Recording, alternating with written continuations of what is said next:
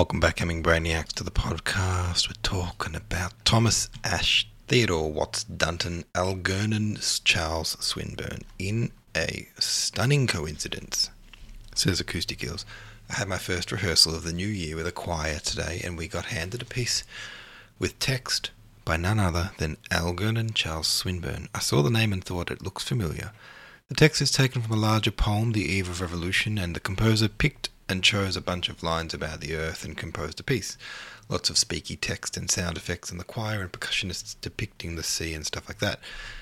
In another stunning coincidence, the recording on the publisher's website is of the choir at the major university in my hometown. So when I was a middle schooler in boy choir, I sang on that stage with that organ in the background. Anyway, I'll be playing piano on that piece in a spring concert, so I might have another recording of myself to share. Wow, that is crazy. Such a coincidence. I'm looking at the stage now from your old choir stomping ground there, Lawrence University concert. It's quite a beautiful room. That organ is amazing. Holy heck. Acoustic Hills, you have a very interesting life. I feel like there's a lot of, there's a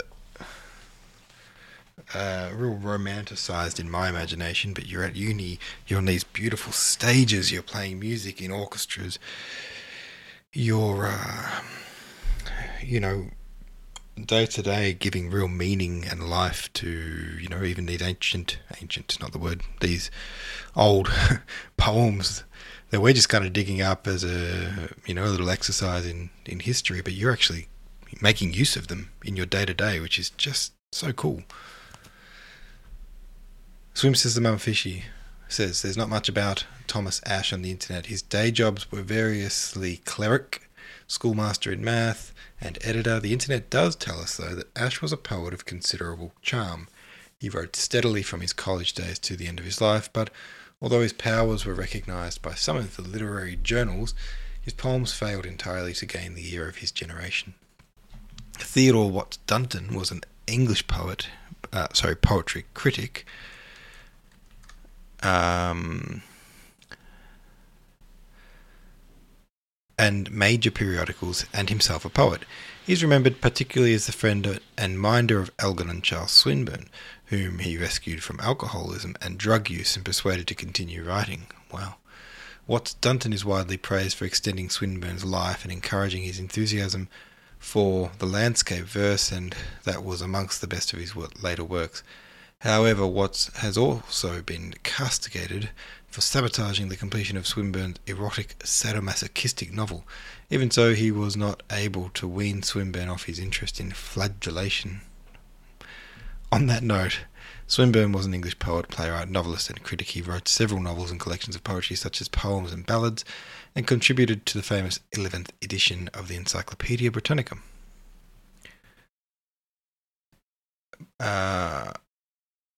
Cool. Alright.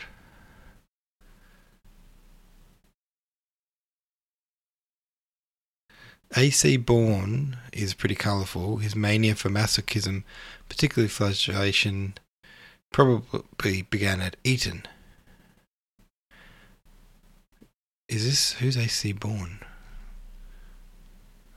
Oh, Swinburne.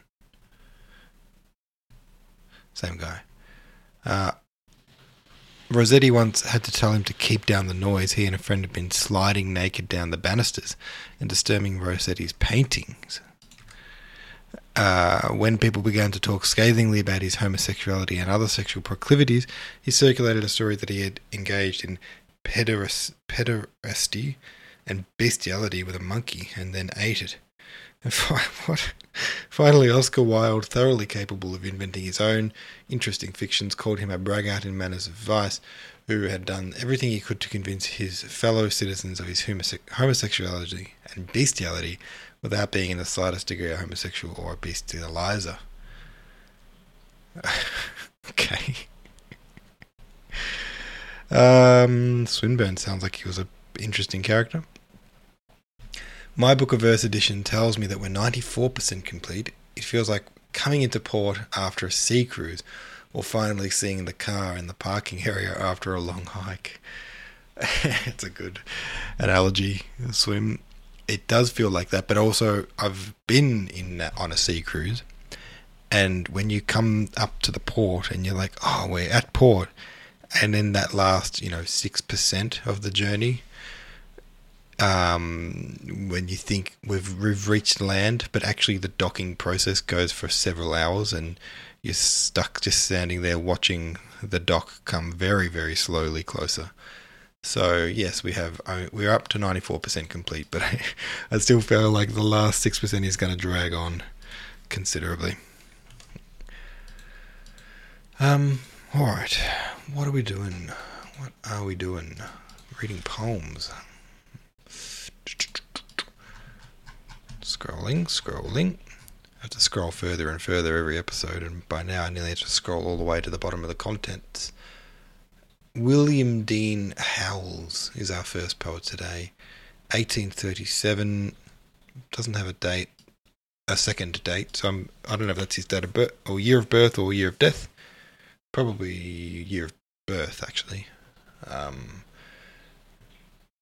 Unknown death. Earliest spring. Tossing his mane of snows in wildest eddies and tangles, lion-like March cometh in, hoarse, with tempestuous breath, through all the morning moaning chimneys, and athwart all the hollows and angles, round the shuddering house, threatening of winter and death. But in my heart I feel the life of the wood and the meadow, thrilling the pulses that own kindred with fibres that lift, bud and blade, to the sunward, within the inscrutable shadow, deep in the oak's chill core, under the gathering drift. Nay, to earth's life, in mine some prescience, or dream, or desire, how shall I name it or write, comes for a moment and goes, rapture of life, ineffable, perfect, as if in the briar, leafless there by my door, trembled a scent of the rose. Alright. I liked that. William Dean Howells. I don't know what it meant. I didn't really absorb the meaning of it, but I liked it nonetheless. So I'm going to add it to my Poets Good document. Bret Harte, 1839, died 1902. The poem is called What the Bullets Sang. Oh, joy of creation to be. Oh, rapture to fly and be free. Be the battle lost or won, though its smoke shall hide the sun, I shall find my love, the one born for me. I shall know him where he stands, all alone, with the power in his hands, not overthrown. I shall know him by his face, and his godlike front and grace. I shall hold him for a space, all my own. It is he, O my love, it is I, all I love, foretold. It is I, O love, what bliss! Dost thou answer to my kiss? O sweetheart, what is this, lieth there so cold?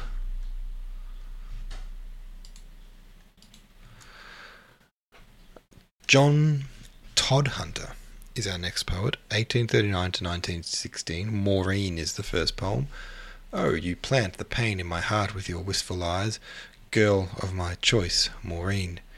Will you drive me mad for the kisses your shy, sweet mouth denies, Maureen? Like a walking ghost I am, and no words to woo. White rose of the west, Maureen, for it's pale you are, and the fear that's on you is over me too, Maureen. Sure, it's one complaint that's on us asthore this day, bride of my dreams, Maureen. The smart of the bee that stung us his honey must cure, they say, Maureen. I'll coax the light to your eyes and the rose to your face, Maureen, my own Maureen. When I feel the warmth of your breast and your nest is my arms embrace, Maureen, oh, where was the king of the world that day? Only me, my own true love, Maureen, and you the queen, with me there and your throne in my heart must shree, Maureen. Agado is the next poem. There's a glade in Agado, there's a green and silent glade in Agado. Wait, let me just pause a second and start again. Sorry about that. Alright, Agadoe. There is a glade in Agadoe. There's a green and silent glade in Agadoe, where we met, my love and I, love's fair planet in the sky, over the sweet and silent glade in Agadoe. There's a glen in Agadoe. There's a deep and secret glen in Agadoe. I'm probably saying that word wrong. Aghadoe. I have no idea. Where I hid from the eyes of the redcoats and their spies, that year the trouble came to Aghadoe. Oh, my curse on one black heart in Aghadoe, Aghadoe. Oh, Sean Dew, my mother's son in Aghadoe. When your throat fries in hell's drought, salt the flame be in your mouth for the treachery you did in Aghadoe. For they tracked me, that glen in Aghadoe, Aghadoe, when the price was on his head in Aghadoe. Over the mountain through the wood, as I stole to him with food, where in hiding lone he lay in Aghadoe. But they never took him living in Aghadoe, Aghadoe, but the bullets in his heart in Aghadoe, there he lay, the head my breast keeps, the warmth of where 'twould rest, gone to win the traitor's gold from Aghadoe. I walked to Mallow town from Aghadoe, Aghadoe, brought his head from the jail's gate to Aghadoe, then I covered him with fern, and I piled on him the can, like an Irish king he sleeps in Aghadoe.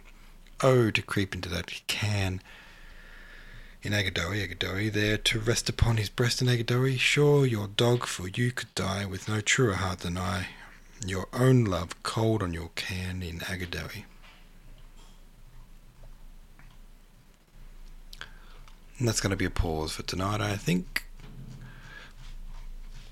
Whatever the heck Aghadoe is, we're ending on that.